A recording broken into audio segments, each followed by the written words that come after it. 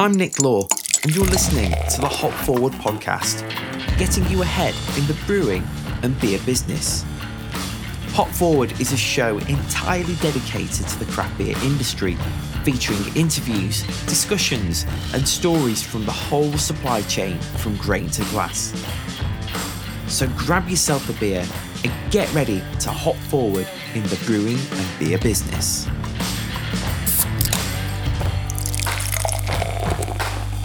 Hello and welcome to another sesh on the Hop Forward podcast, where we bring you all the latest insights and trends from the world and industry of craft beer. Today we're joined by the team from Quantock Brewery, a multi-award-winning brewery based in Somerset, UK. Founded in 2008, Quantock has built a reputation for producing high-quality beers that are full of flavour and character. From their core range of pale ales, IPAs and stouts to their seasonal and collaboration brews, their commitment to brewing excellence has earned them a loyal following of beer enthusiasts. Quantock very kindly sent me a collection of their beers, and I was very impressed, I have to say, with the quality and flavour of them, especially Titanium, their jammy, resinous West Coast IPA, and their totally delicious, deep and crisp and even Intergalactic Space Cow, a dry hopped milk stout. Utterly tasty stuff. Over the last couple of years, Quantock have popped onto my radar for a variety of reasons. Firstly, one of the big shiny brew houses on display at SIBA BeerX was actually destined for Quantock after the UK's biggest trade show ended. Can't remember if that was last year or the year before, but there was a lot of talk about this brew kit. And secondly, at another trade show last year, Bev Expo in Manchester, I got to try a single British hopped IPA, making use of Olicana from Charles Farrham's breeding programme. Speaking of which, and you're about to marvel at my broadcasting skills with this segue, did I mention that this year I'll be speaking at not one, but two seminars at SIBA BeerX? Given that I love British hops, on Wednesday the 15th of March at 1:45, I'll be taking part in the roundtable discussion Hands-On with British Hops, an interactive Q&A with brewers and Charles Farrham. I'll be sharing my experience of brewing Emmanuel's England's Green and Pleasant Land, which is carbonating in tank as we speak, being canned this Friday, ready for SIBA BeerX. So not only will you get to hear me wax lyrical about British hops, but you get to taste the beer as well. Amazing. And as if that wasn't enough, the following day, on Thursday the 16th at 4:15, I'll be running a session called How to Invest in Your Marketing When Money is Tight. Because we all know that when cash is tight, marketing is the first thing to go, right? And in my opinion, that's quite possibly the worst thing to stop investing in at the moment. So, if you can resist the urge to go to Wood Whiskey and Time, a vertical barrel-aged beer tasting with Brew York. Well, I'm glad some people could resist the lures of the big game. Oh my God, I forgot the game! Then I would love to see you there. Right, scaling a brew house. Scaling a brew house can be a daunting task for any brewery, but it's an essential step for those looking to grow and expand their operations. In this episode, we'll be discussing the challenges and opportunities that come with scaling a brewery, drawing on the experiences of Quantock Brewery as they've grown and evolved over the years, and especially with expanding into international markets and fulfilling big orders from subscription box companies. I'm quite heartened actually to hear of breweries who, regardless of the current economic conditions, are growing and expanding their capacity. And I've spoken to a few recently. I'm quietly hopeful that the industry might, just might, be starting to recover a little bit here in the UK. Of course, if you are here in the UK, there's not much fruit and vegetables on the shelves at the moment, for reasons that shall remain nameless, but begin with the letter B, and it's not beer. But you can buy generous amounts of craft beer and very expensive Hyptastic triple IPA. So all is well with the world. What else do you need? Join us as we delve into the world of brewery expansion, from selecting the right equipment and managing production schedules to maintaining the quality and consistency of your beers when scaling your brew house. I hope you enjoy this episode of the Hop Forward podcast and gain some valuable insights into scaling your own brewery, regardless of how small or how big you are. But before you do, stay tuned, as I'd love to tell you a little bit more about Hop Forward and what we can do for you and your beer business. Here at Hop Forward, we are as passionate about brewing up a great business as much as we are about making great beer. We're creative beer specialists, offering marketing, branding and commercial development for breweries and beer businesses of all shapes and sizes. We're here to help you grow your beer business in a profitable and sustainable way. With experience in brand building, marketing and design, business development and commercial brewing, we can help you in the following areas: brand development, marketing strategies, brewery consultancy and commercial success. I'm Nick. And I'm Sean. And we're here to help you get ahead in the brewing and beer business. Visit hopforward.beer today to find out more. Thanks for your time and we look forward to hearing from you soon.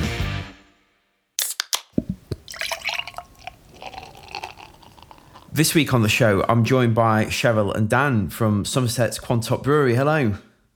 Hi. How are things going at Quantock at the moment? Yeah, it's all good. Lots of changes and the bits and pieces. It's been one hell of a year for us, definitely, without a shadow of a doubt.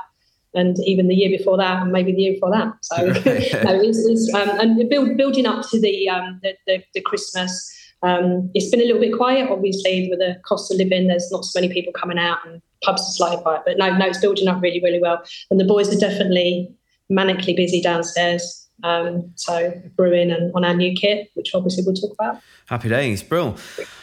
So for our listeners, some of whom may be unfamiliar with you, can you tell us a little bit about who you are, what beers you make, and the kind of customers you sell those beers to? Right, so we started Quantock about 15 years ago, just obviously for a love of beer and a lot of people start in their garage. So Rob and myself are directors and founders of Quantock Brewery. Rob started brewing probably about 45 years ago and bought a kit from Boots to just round it up and didn't like it. It was really horrible. Decided then to build his own kit. Rob's a nuclear engineer by trade. Built his own little pilot kit and then just continuously brewed. Moving on quite a few years a bit later, he then retired as a nuclear engineer, bought a pub. That's when I met Rob. We got together, sold the pub and then decided what we were going to do. Unfortunately, my mum had passed away and I had some inheritance money and Rob didn't want to go back into engineering. So this is a true story, as I've told many other people, on a toss of a 2p coin, because I'm a baker by trade. It was we either opened a bakery or a microbrewery. And microbrewery came up, much to my dismay. Right. My dad at the time then moved from Cornwall and came with us. So it was literally myself, my dad, who's now retired, and Rob. We started up the microbrewery over in Wellington on a trading estate, tucked over right in the corner. So there was no outlet for us. There was no shop. There was no tap rooms there. So that was around about 2007. Worst time to start business at that particular time it was. Because that was the recession, wasn't it, when that started? Yeah. The previous recession, I should say. Yeah, and it's one of those things where, we put all our money in. We didn't want to borrow any money from banks, so we thought we could do it because Rob could make really good beer. But obviously, it's a lot of different stories as the years have gone on. Forwarding then, it was pretty obvious that, we could make really good beer. We quickly started to pick up some CAMRA beer awards. And along that line, that's when, probably back about 14 years ago, that's when I first met Dan. Then moving on a bit forward, then we quickly outgrew where we were.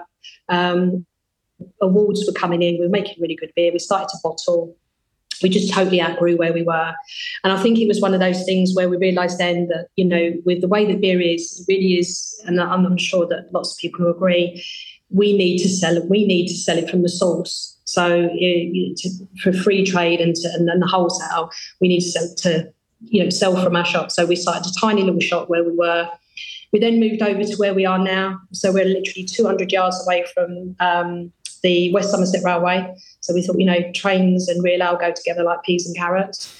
So that was really good. The idea was just to come here, open up a shop and have a bigger premises. We literally moved in the June. We came over with our little 8-barrel kit around about August time, started brewing then. We opened up the shop. Things kicked off really, really well. And then we opened up the tap room. And actually the tap room was an accident, but probably the best accident that we've ever had in the business. The tap room's amazing. And I think it was a realisation of a long dream to build a microbrewery where the experience and the location is as enjoyable as the beer we make. That's a lot of things that we say to other people. I think really where we are, things have definitely changed from me as a perspective over the last 15 years of the way that beer has evolved, without a shadow of a doubt. Dan came along, so we had James, who's our brewhouse manager. Dan is in hospitality, and he's GMs of lots and lots of pubs, etc. I met Dan through CAMRA and work that he did for local CAMRA beer festivals. Then probably about 5 or 6 years ago, I met up with Dan, and he wasn't happy in the job he was at.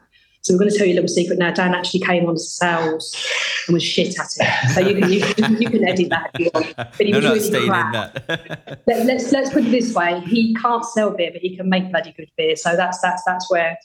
And then he wasn't very good at it. So then Rob and I turned around and said, "Well, should Rob would teach you how to brew and go through the website." And that's where we are now. It's evolved massively. I will let Dan take over a bit to talk to you about where we are.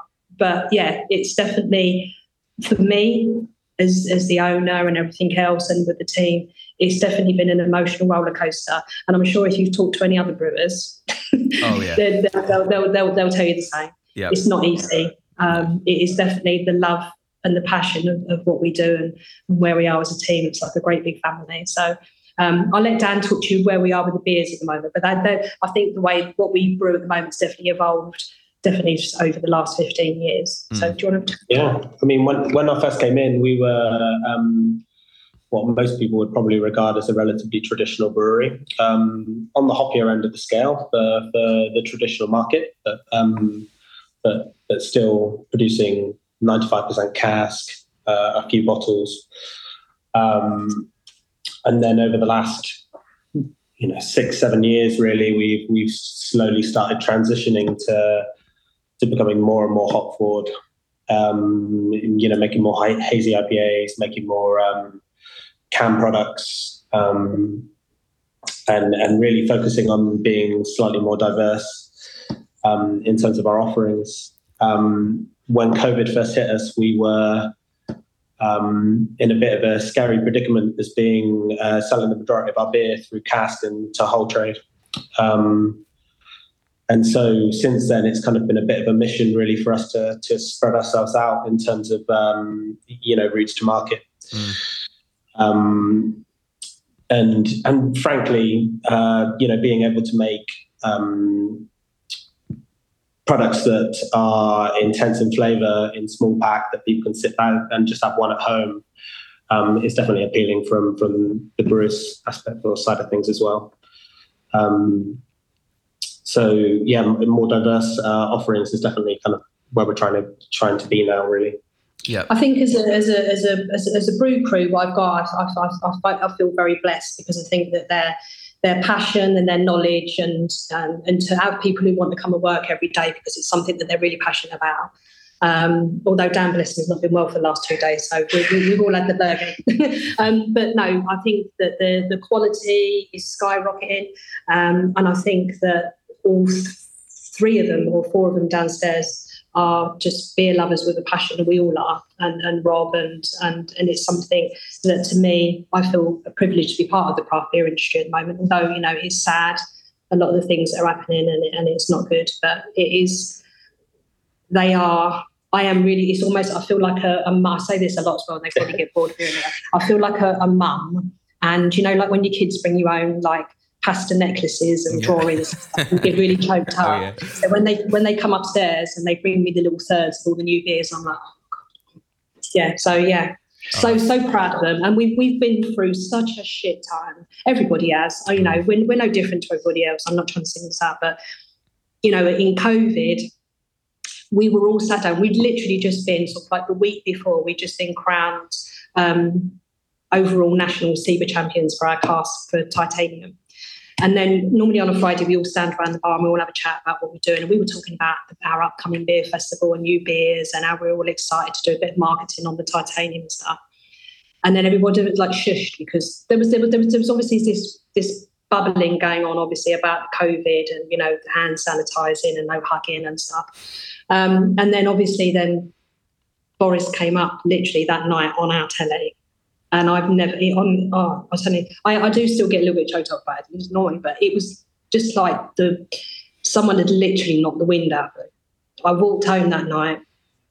I cried.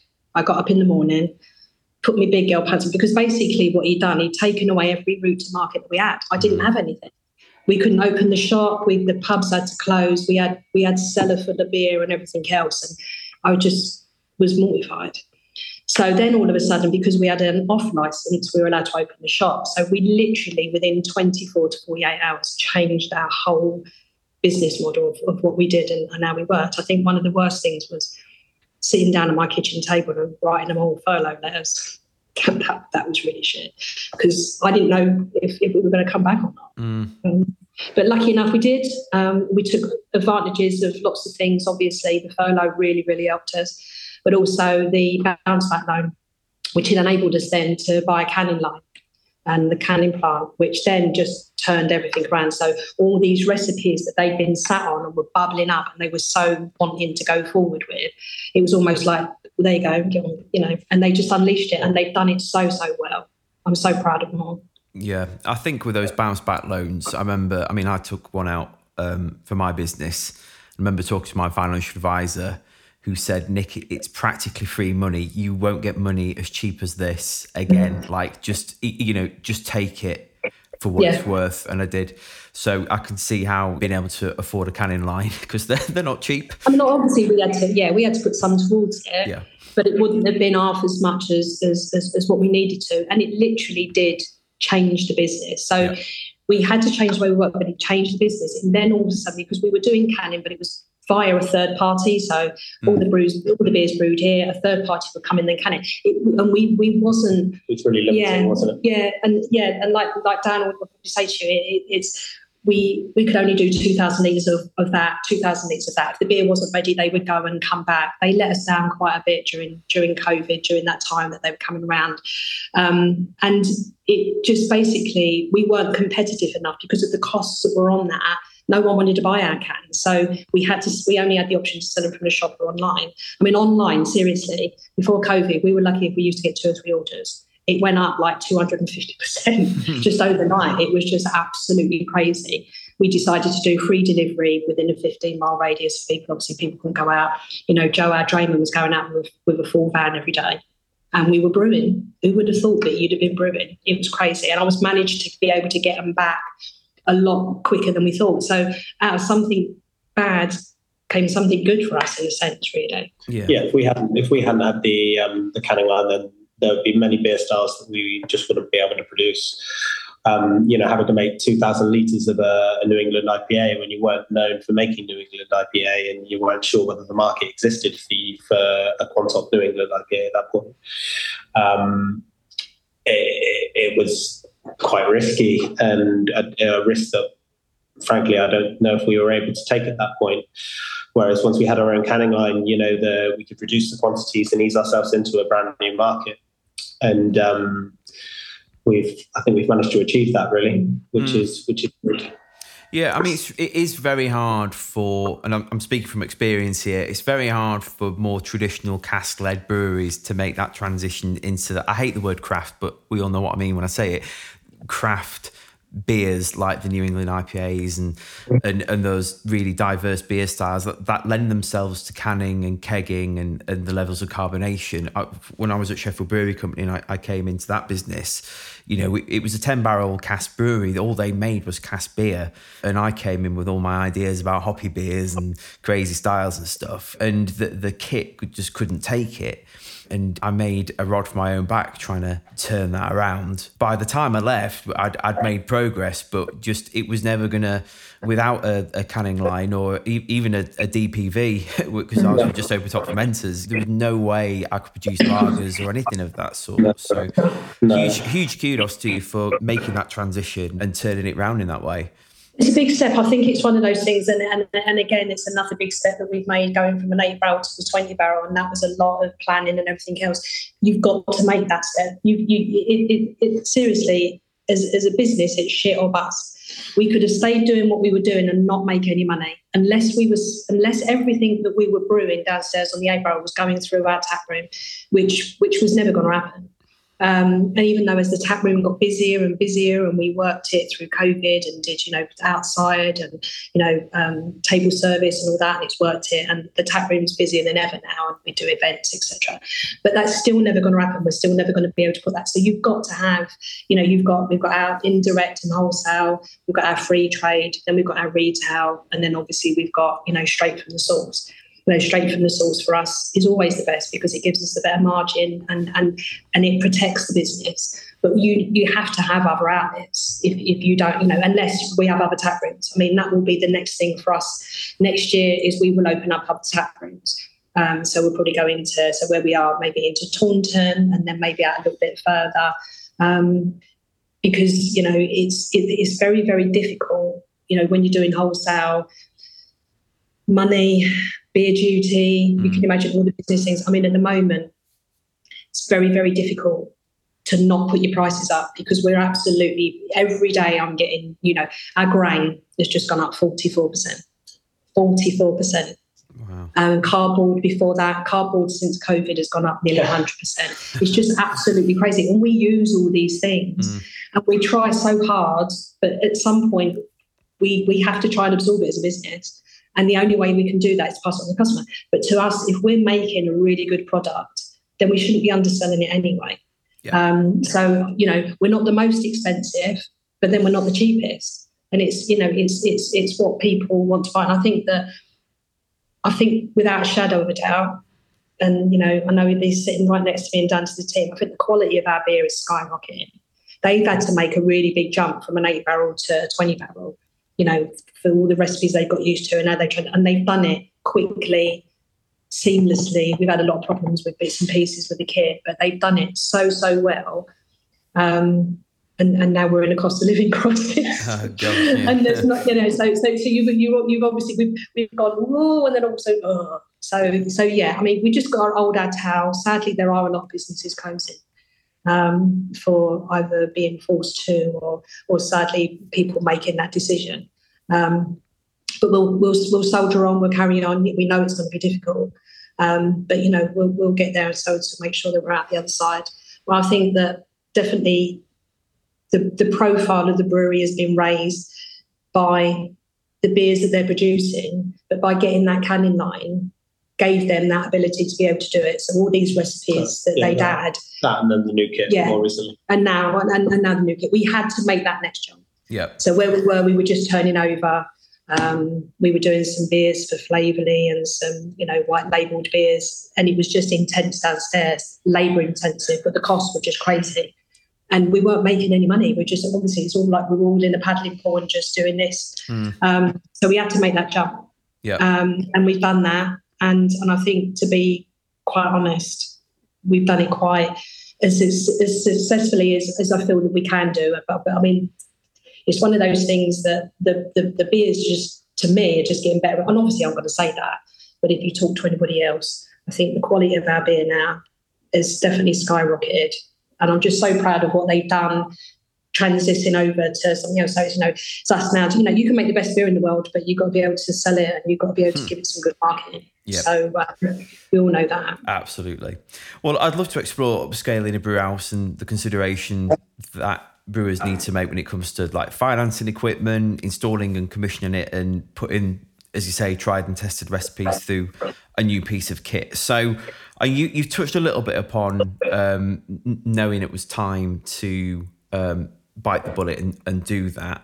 Obviously, just by virtue of knowing that at 8 barrel you can never make enough beer and make enough margin on it. But at what point did you say, actually, yes, we're going to go for this? So during COVID, coming to around about in the August, we took on, we had a new sales manager, who then came obviously with quite a lot of connections, etc. One thing that we'd never had, and obviously something that had really grown over COVID, was the online subscription services, obviously for beers, all different ones. We were then approached by Flavorly to do them a set of beers. And I'll never forget that phone call. So I got a phone call from Will and we were touching on it to try and do it. And then he said, "Oh, just to let you know that I've had a call from Flavely and they want 20,000 of 8 beers." Well, I thought that meant 20,000 of 8 beers stretched over, so eight beers of, stretched over 20,000. But it wasn't. It was 8 beers each of 20. They wanted 20,000 of each beer. Wow. And then they put it up within 48 hours. It was then 25,000 of each beer. And that was that was when we decided, could we do it? So we were running around like headless chickens for about 2 or 3 days. We did it all on an 8-barrel Dave Porter kit. And we but that was difficult. Double back-to-back brews and everything. Yeah. But we needed to do that to prove that we could get to the next stage. So to prove, for finance and for the loans that we needed to take that next step. The only way we were going to be able to take that was to prove that we were at maximum capacity downstairs. We had 10 fermenters, and then as you'll know, as brewing and stuff like that, doesn't matter. We could have had 50 fermenters, but your brew kit, you can only do a certain amount. And all we could do was come in, they used to do it in turns. So Reese would come in. Reese is my son, who's one of our brewers. He would come in at 6 a.m, and literally, as he was then transferring over, Dan was then straight back in, digging out, blah, blah, blah, clean that, doing the next one. I mean, that kit took an absolute smashing. It's in a bit of a state now. Yeah, you want to see it? It looks like roadkill. It's a bit beaten up. It's had a hard life. Yeah, it's over now. No more. Yeah.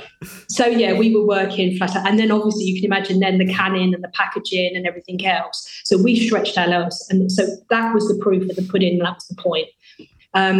Then Flavely then went in then with 1 million units for the following year. So then we needed to change it up. So that was all backed up on that. That's when we got the finance, the kit, and everything else. Got some new partners.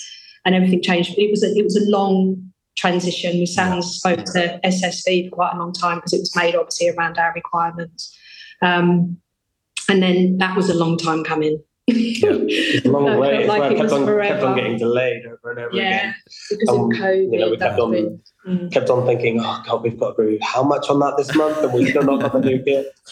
And bearing in mind, obviously, we were doing all this stuff for Flavely then, and then we were busy. So, and then free trade went crazy. Cask all of a sudden, came back, and, they were coming up with a lot of the cans. There was a lot of pressure to get our own cans out, our own 440ml cans. And obviously, making sure that we've taken all the boxes with what we had to do for Flavely.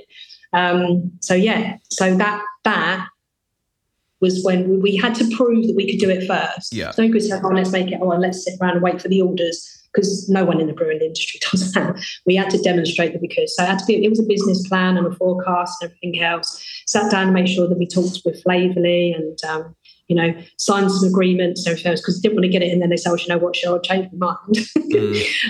So they are brilliant people to work with. Yeah. Really, really good customers, absolutely fantastic. Yeah. So we've got a lot of stuff going forward with them for next year. We're exporting into China as well, February, March next year. So lots and lots of exciting things, but we wouldn't be able to do that. I think what's probably going to happen now is that we're probably going to need some new fermenters. We're going to need new fermenters. Probably soon. Yeah. So when we planned out the brew kit, so it's future proof. So it's 20 barrel, yeah. Yep. Yeah. So just talk a little bit more about financing that brew house then, and talk us through those cash projections, especially I guess in these economically unstable times, because obviously you've got a growth plan there if you're talking about getting new fermenters in and so on and so forth. Like, how did you approach putting all that together? And I mean, because obviously it's a very, very expensive piece of equipment to have in a brewery, a very nice brew house like the one you've got, and we'll talk a little bit more about that in a minute.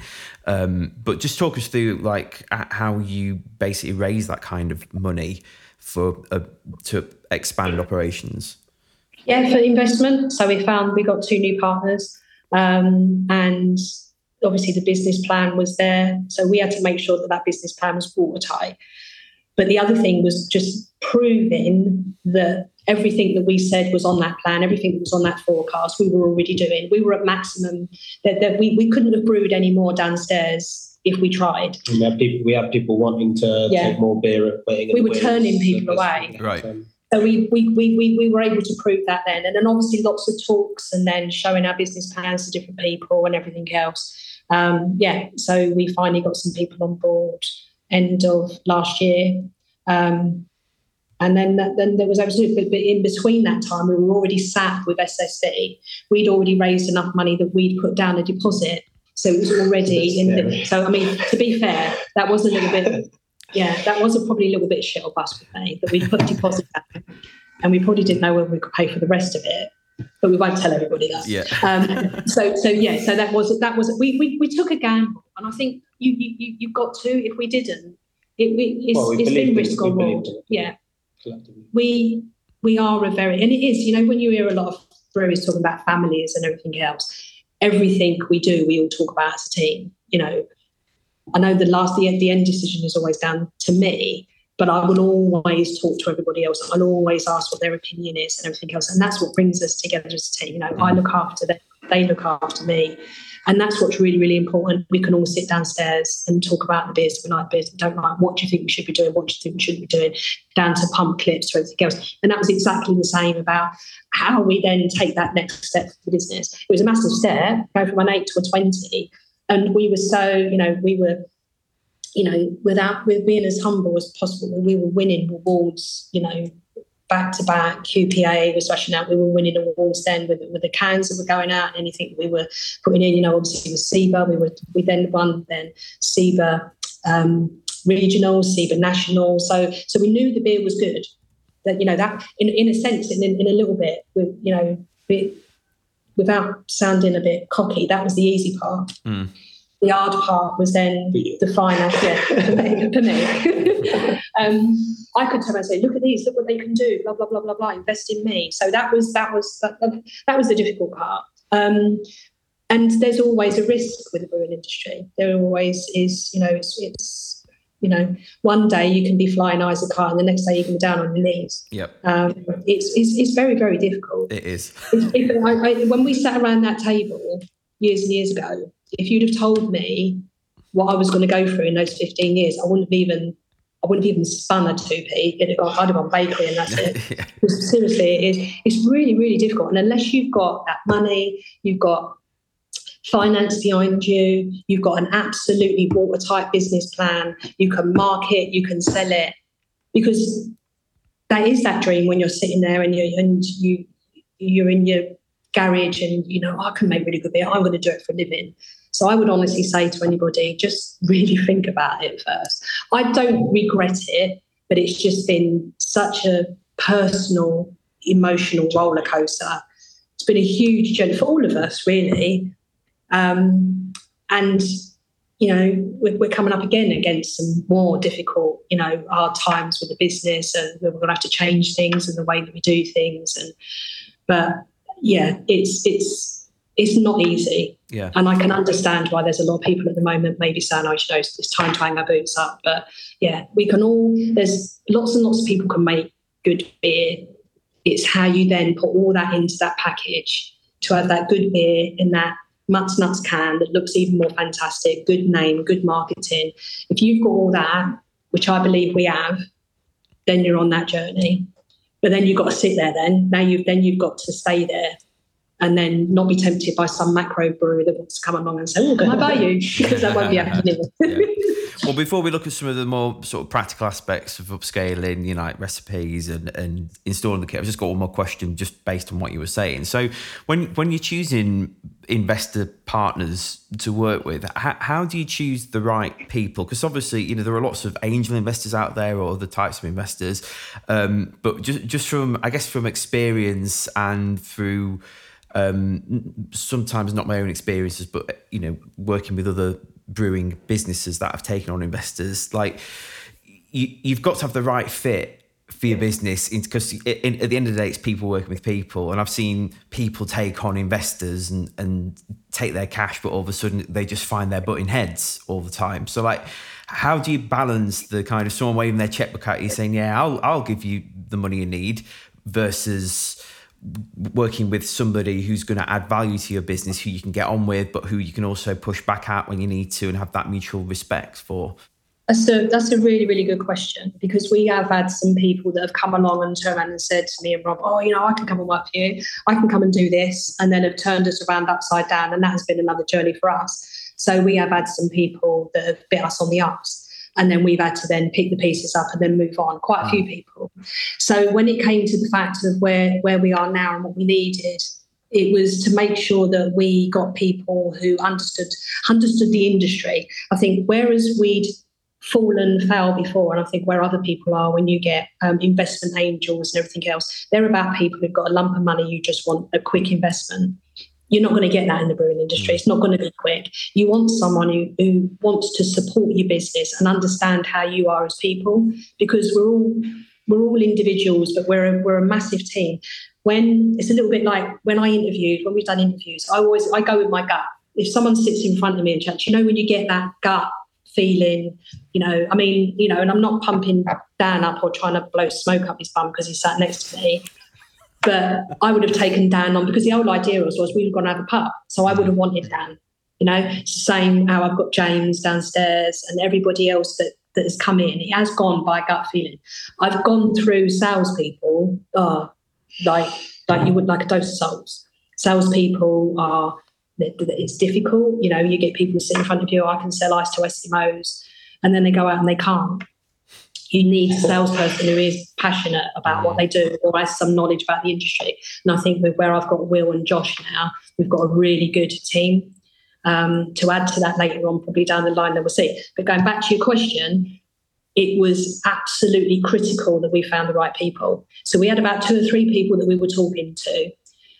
And you've got to stick with what we're true to. We don't want people to come in to try and make us change it, because it didn't need changing. It just needed investment. We've done all the hard work. Just, put your money in and you'll get a really good return on this, but it's going to take 5 years. So that was what we did. We've met 2 really, really good people. I can't say too much about it because they don't like to be taught. I hope you don't mind. 2 people who they call their partners. They're already in the drinks industry. Very, very supportive. Know what we want to do. Leave us to a certain extent as to what we need to do. Times, cash flow at the moment is critical of where we are. So, they'll oversee a few little things on that. We have regular meetings and everything else. But really, you've got to find somebody who understands your industry. You've got to find someone. When you don't, that's when you get problems. And that's what's happened to us previously. When you get people that don't understand what you're trying to do, and you're screaming out now all the things that we screamed out about previously, we're doing, and look where we are. So so it's not easy. You've got to go with. I think people can tell us, oh, I've got $1 million, I've got that. If someone turned around and said to me, here's $1 million right now, here's a couple of 100,000, Cheryl, but I can do this and that for you. And the other person says, I want my money back in 12 months. I'm going to go with as much as I want the $1 million, I'm going to go with the person who's going to be true to us and is going to understand us as we are a business and a growing business, but we're also a team of some, and we're so passionate about what we do that you've got to have someone like that, because Dan will know previously it's not worked before when we've tried it. And when you've got that log race, it just puts pressure on you all the time. And you're just fighting fire. So previous people that have been involved with us, that was difficult. Yep. And then you've got to make then certain decisions that we did. So we're really on a brilliant path now to probably be the best we've ever been for 15 years. Fantastic. So in this journey, you've chosen a manufacturer, which are SSV Limited, who have sponsored the Hop Forward podcast in the past. And I think I might have actually seen your actual kit at SIBA BMX. Am I right in thinking that? Yeah. I think that's how I came across Quantock. Everyone was. I had two phrases while I was at BMX, whatever year that was, whether it was this year or last year. It was SSV and Quantock. So you were getting talked about as they were. So you've chosen this, and they do make absolutely fantastic kits, that they really do. So what's the process then of, now you've chosen a partner to install and commission the brew house? Talk us through what happens, and as a brewer and brewery, what considerations you need to make ahead of having that installed and during the installation. Things like keeping production going and during that swap over period, alterations to the building, bits of equipment you might need in it and so on. Because the amount of brewers I've talked to that I've upscaled onto other kits that have said, oh, it's brilliant, but I wish I'd have done X, Y, and Z in hindsight. Just talk us through the whole lot of that. I think that when Dan can talk to you about the installation, I'll talk about the run-up. So basically, there's a lot of things so SSV came along and we knew what we wanted. It's talked about, lots and lots of planning goes into that, and it's in stages. So you've got your deposit, you've got the works. Then when you start to go into build, then when the manufacturing of the equipment starts, and all the time they're sending you pictures and they're giving you updates, etc. So it's all made to our spec of what we needed and how we know that. So that's it. I think what some people don't understand is in the background bit is all the bits that we need to get prepared before that kit then comes over here. Sure. And that was nuts. That is where, and don't forget, we were then brewing on this 8-barrel kit. We're still brewing for Flavorly, who are wanting 50,000 cans a month by that point. We're already really busy. The brewery's going nuts. The tap room has gone mental. And all of a sudden, now we've got to have a brand new floor, electrics, gas, a new gas meter. The road had to be cut up outside to make sure that we were getting the right gas pressure for the steam boiler. That was crazy. And I think that that was the bit that took us. It was a massive project. To be really honest, it needed a project manager. But we were so busy on doing so many other things at that particular time. New partners were coming in as well. That's a lot of hidden expense that there was a lot of things that we didn't realise that we needed to do. And I think that catches people out. And then obviously there was delays after delays, not necessarily delays with us, but there was also delays with SSV where the equipment coming over from China wasn't on the boat. There was a delay for this, delay for that. And then Sam called and asked if they could use it for display. Well, we weren't ready anyway. We weren't ready to take it. So he said, Cheryl, do you mind if we use it to display at BeerX? We're like, no. So that's what we did. And then I do some part-time work for SIBA, and I was working that week. So watching it all sort of like be put together in the corner and actually thinking, Jesus, that had been that year, 18 months. And then all of a sudden it was sort of like, him standing there in front of me was taking a few photographs. It was then broken down and then brought back. And then that's when the installation process started. But a little bit like you said, during that installation process, the boys still need to provide the beer and the liquid that we need for the business kit because we couldn't just shut for a week. We were very lucky that we had that we'd taken on the unit next to our existing one. And they're conjoining units. So there's a doorway that goes through. So we actually moved where the brew house was situated so that we can actually now extend our bar a little bit. But during the brew house being fitted out, it was actually being done in a separate room, so we could kind of cordon off the areas and still kind of keep production going whilst we get the nice new swanky brew house next door. So that was good. If we'd had to put it in the same place, it would have knocked us out for quite a while. I'm not sure quite how we would have made that work, really. But yeah, the fact that it didn't work out that way was fantastic. And yeah, we went from brewing on the old kit, and actually at one point we overlapped them because we weren't quite ready to take QPA, which is one of our biggest selling beers. We weren't quite ready to take QPA over because at the very beginning we wanted to kind of get our eye in first before we started taking over what we considered to probably be our biggest brand. Yep. So yeah. So when it comes to brewing tried and tested recipes on a new kit, or even like the first batches, like how do you go through upscaling that? Because I'm aware, again, from personal experience, that it's not as easy as saying, well, this recipe uses 5 kilos of hops at flame out, and therefore this kit's twice as big, so it's going to be 10 kilos of hops. It's not like that. How do you take the beers that are pre-existing and dial them in on a new piece of kit. And I guess one step before that, how would you work out what your brew house efficiencies are going to be like and your mash efficiencies and so on a new piece of kit? Because obviously it's going from a Dave Porter kit to an SSV kit is like going from driving a Toyota Starlet to a MR2 Roadster or something. Yeah, it was fairly challenging. So what we did, we broke it down a bit. In the months preceding, we're lucky enough to have a beer lab, so we can do quite a lot of testing in-house.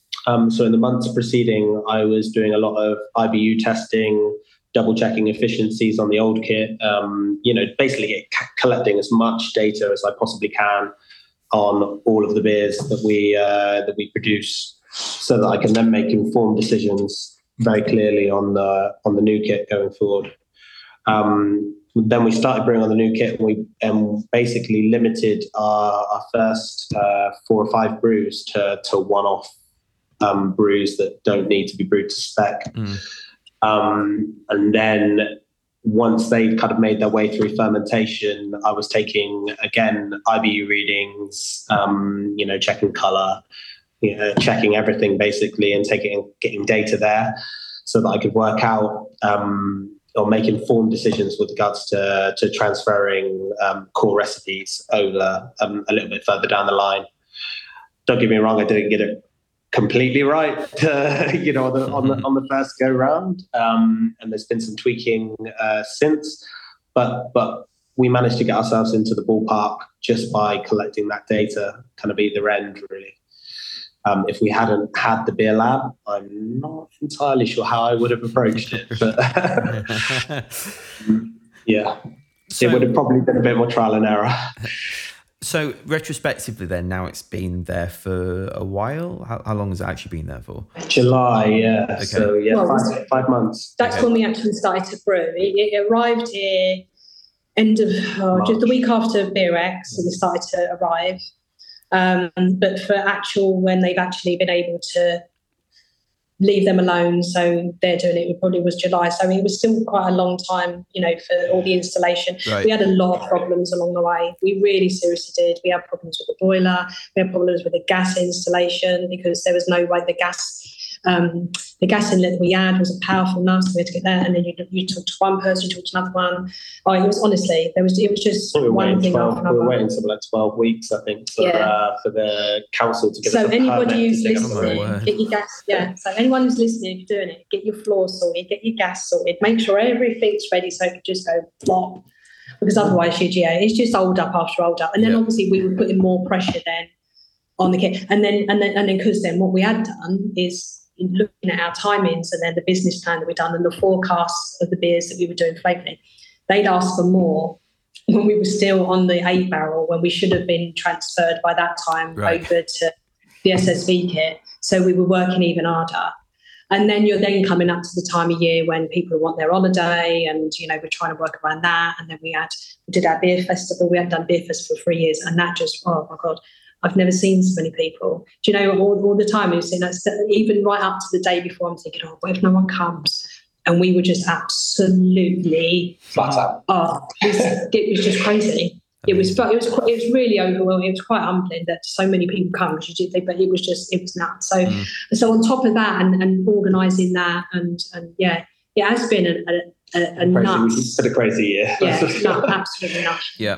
Is there anything on the kit that you wish you would have had installed or changed to sort of different configurations and things? I reckon they'd have liked me to have gone fully automatic. I reckon that might have been the choice. But to be fair, they were so hands-on on the Dave Porter kit, because you imagine how physically hands-on they were. That you've got to get them. You can't just have them just standing there pressing a few buttons. So we've got the semi-automatic.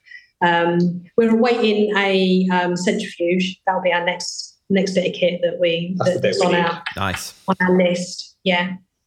The in terms of the kit, actually, in terms of the configuration, it works really well now. It took us a while to kind of wrap our heads around kind of where all the piping goes and understanding route setting on the kit and everything. But now we're up to speed to it. The brew days feel they're so much easier than before. the automated dig out and all of that. Living the dream, mate. Living the dream. They're saving my back, that's for sure. I might actually make it to retirement age with my back in one piece still. So, but nice. Yeah, it's brilliant. It's really good, and we've kind of wrapped our head around it now. And now the real fun kind of starts. Really, we've been, head down and non-stop brewing for the last few months. To catch up with where we should be at this time of the year, and we're just getting to the time of year now where we can start focusing on projects and kind of where we want to go next. And that's really exciting for me now, because now we can, we've got a great understanding of the kit itself, and we can start experimenting a little bit and having a little bit of fun. Happy days. So what would you say the main takeaway and piece of advice is you'd give to any brewers listening to this who may be either about to go through this upscaling process or thinking about it even, or maybe even in the midst of it? Like, what would you say, like one piece of advice? From a brewer's perspective, just get as much data as you possibly can. The more that you can understand exactly where your beers are at the minute, and having that ability to test will help you progress, or will help you get up to speed very quickly on your new equipment. If you're doing everything purely on sensory, you'll get there. You'll just be probably a little bit slower, I guess. Mm. Processes, definitely have processes. Definitely write down your data, like Dan said. Make sure you got that business plan. Make sure you've got a forecast of what you feel that you need to do going forward. I just think, and really, and although everything's subject to change and things can happen downstairs really quickly, you need to be able to have the ability to change when something changes. And I think that if it's anybody listening to you wants to start a brewery, I'd say don't do it. That would be but that's my personal reasons. I think if it's a brewery looking to upscale, if you've got it there, if you've got the sales, if you've got someone who's banging on your door and wants that and is going to be as good as a customer as we have, like with Flavourly, then it's really worth looking into.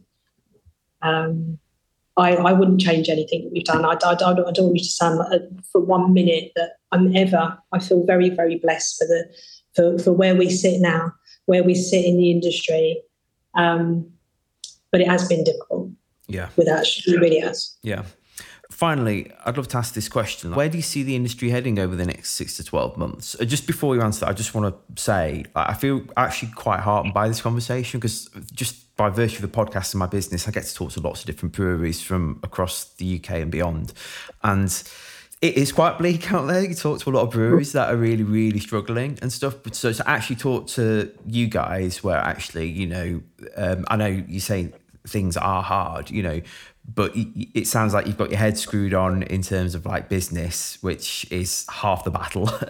And, obviously you've got a good customer base and so on and so forth. So just that gives me some hope that actually it's not like every brewery is going to get completely wiped out and we'll be back to drinking from, beers from Heineken and AB InBev only. But I would love to know, like, how do you see the industry panning out over these next 6 to 12 months? Because things are quite difficult out there. I think that for me on the business side of it, I think that it is tough. We're seeing it now that it's tough. I see that the tap room's not as busy. People haven't got that disposable income. So, we are hospitality. We are the hospitality industry. And as like COVID, we're the ones that get kicked first. We've got good partners. To answer that question, it's not going to be easy for us. It's really not. We're already having to make changes now. Cash flow's king. I think we've got Christmas. It will be interesting to see what our December's like. And then if you came back and asked me again about January, February, the same question. It'll be interesting to see what our December's like. It'll be almost like being a squirrel and trying to hoard up as much as we can to get us over January and February. We're lucky enough to have Flavourly. We're lucky enough to have the export that's coming in. So we know on our bleak time in January and February, which is bleak for everybody, we know that they're still going to be brewing. We're still going to be selling beer. We know that the free trade is going to be really not good.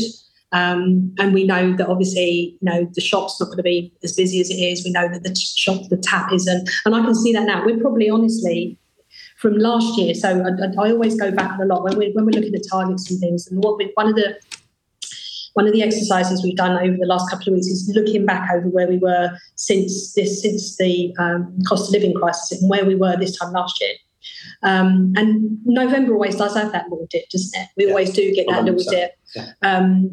It's not been, last year's dip was actually worse than this year's dip. Right. So we know that we've evolved as a business in that way.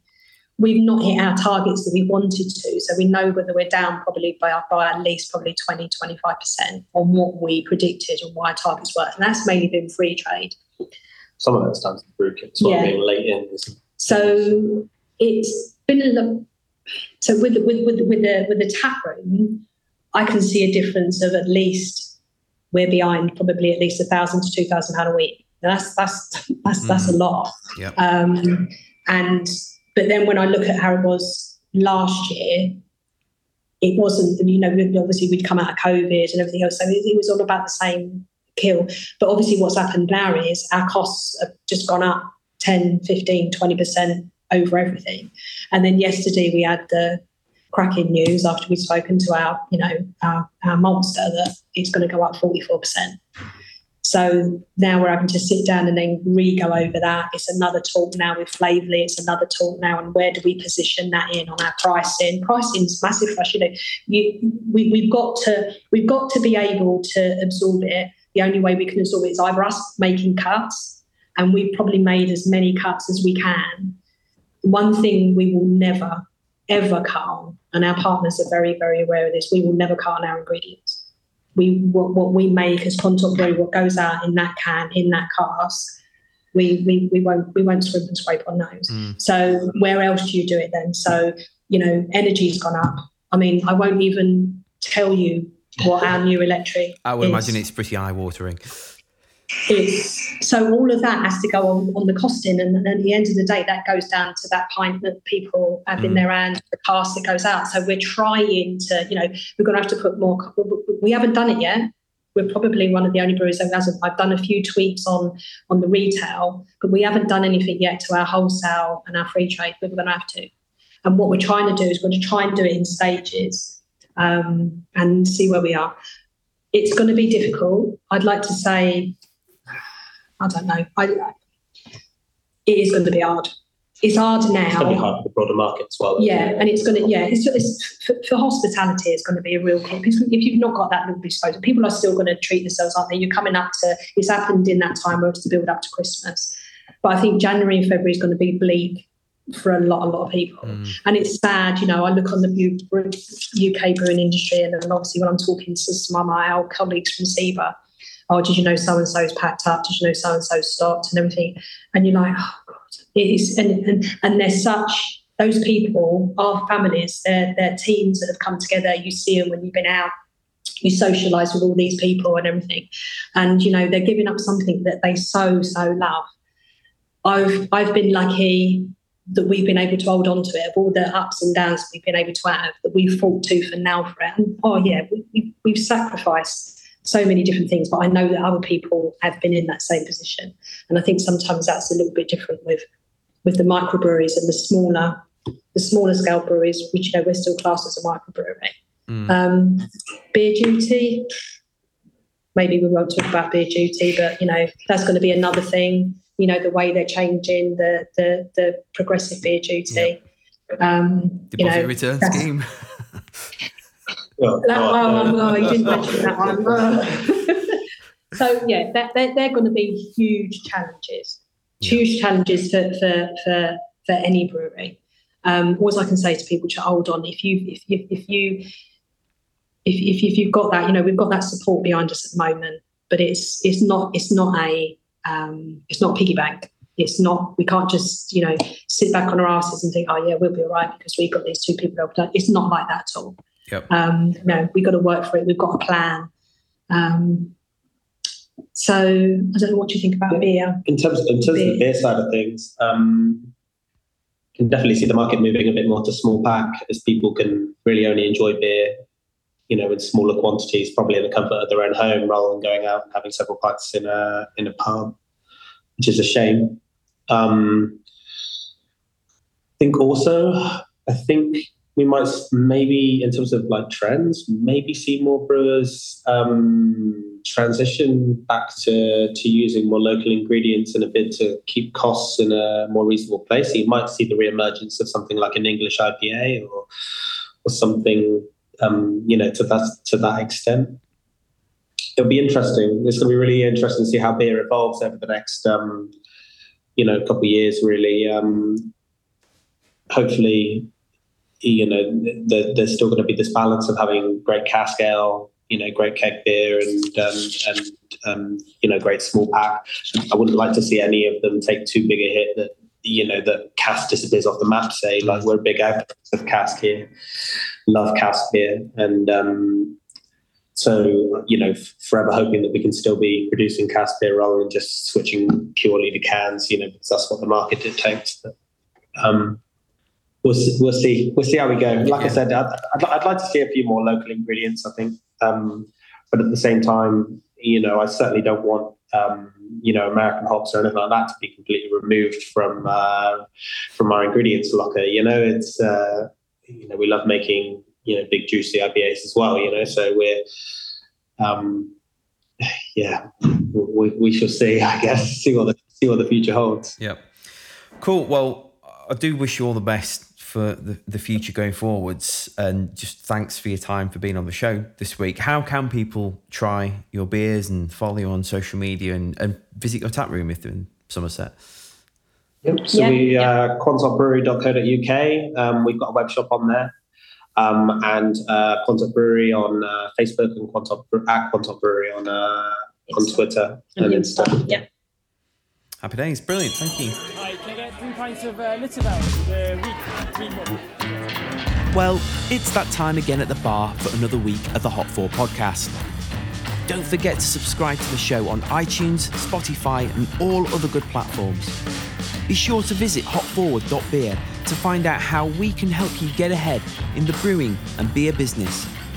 Remember to follow us on social media at Hop Forward Beers, and for another week, cheers.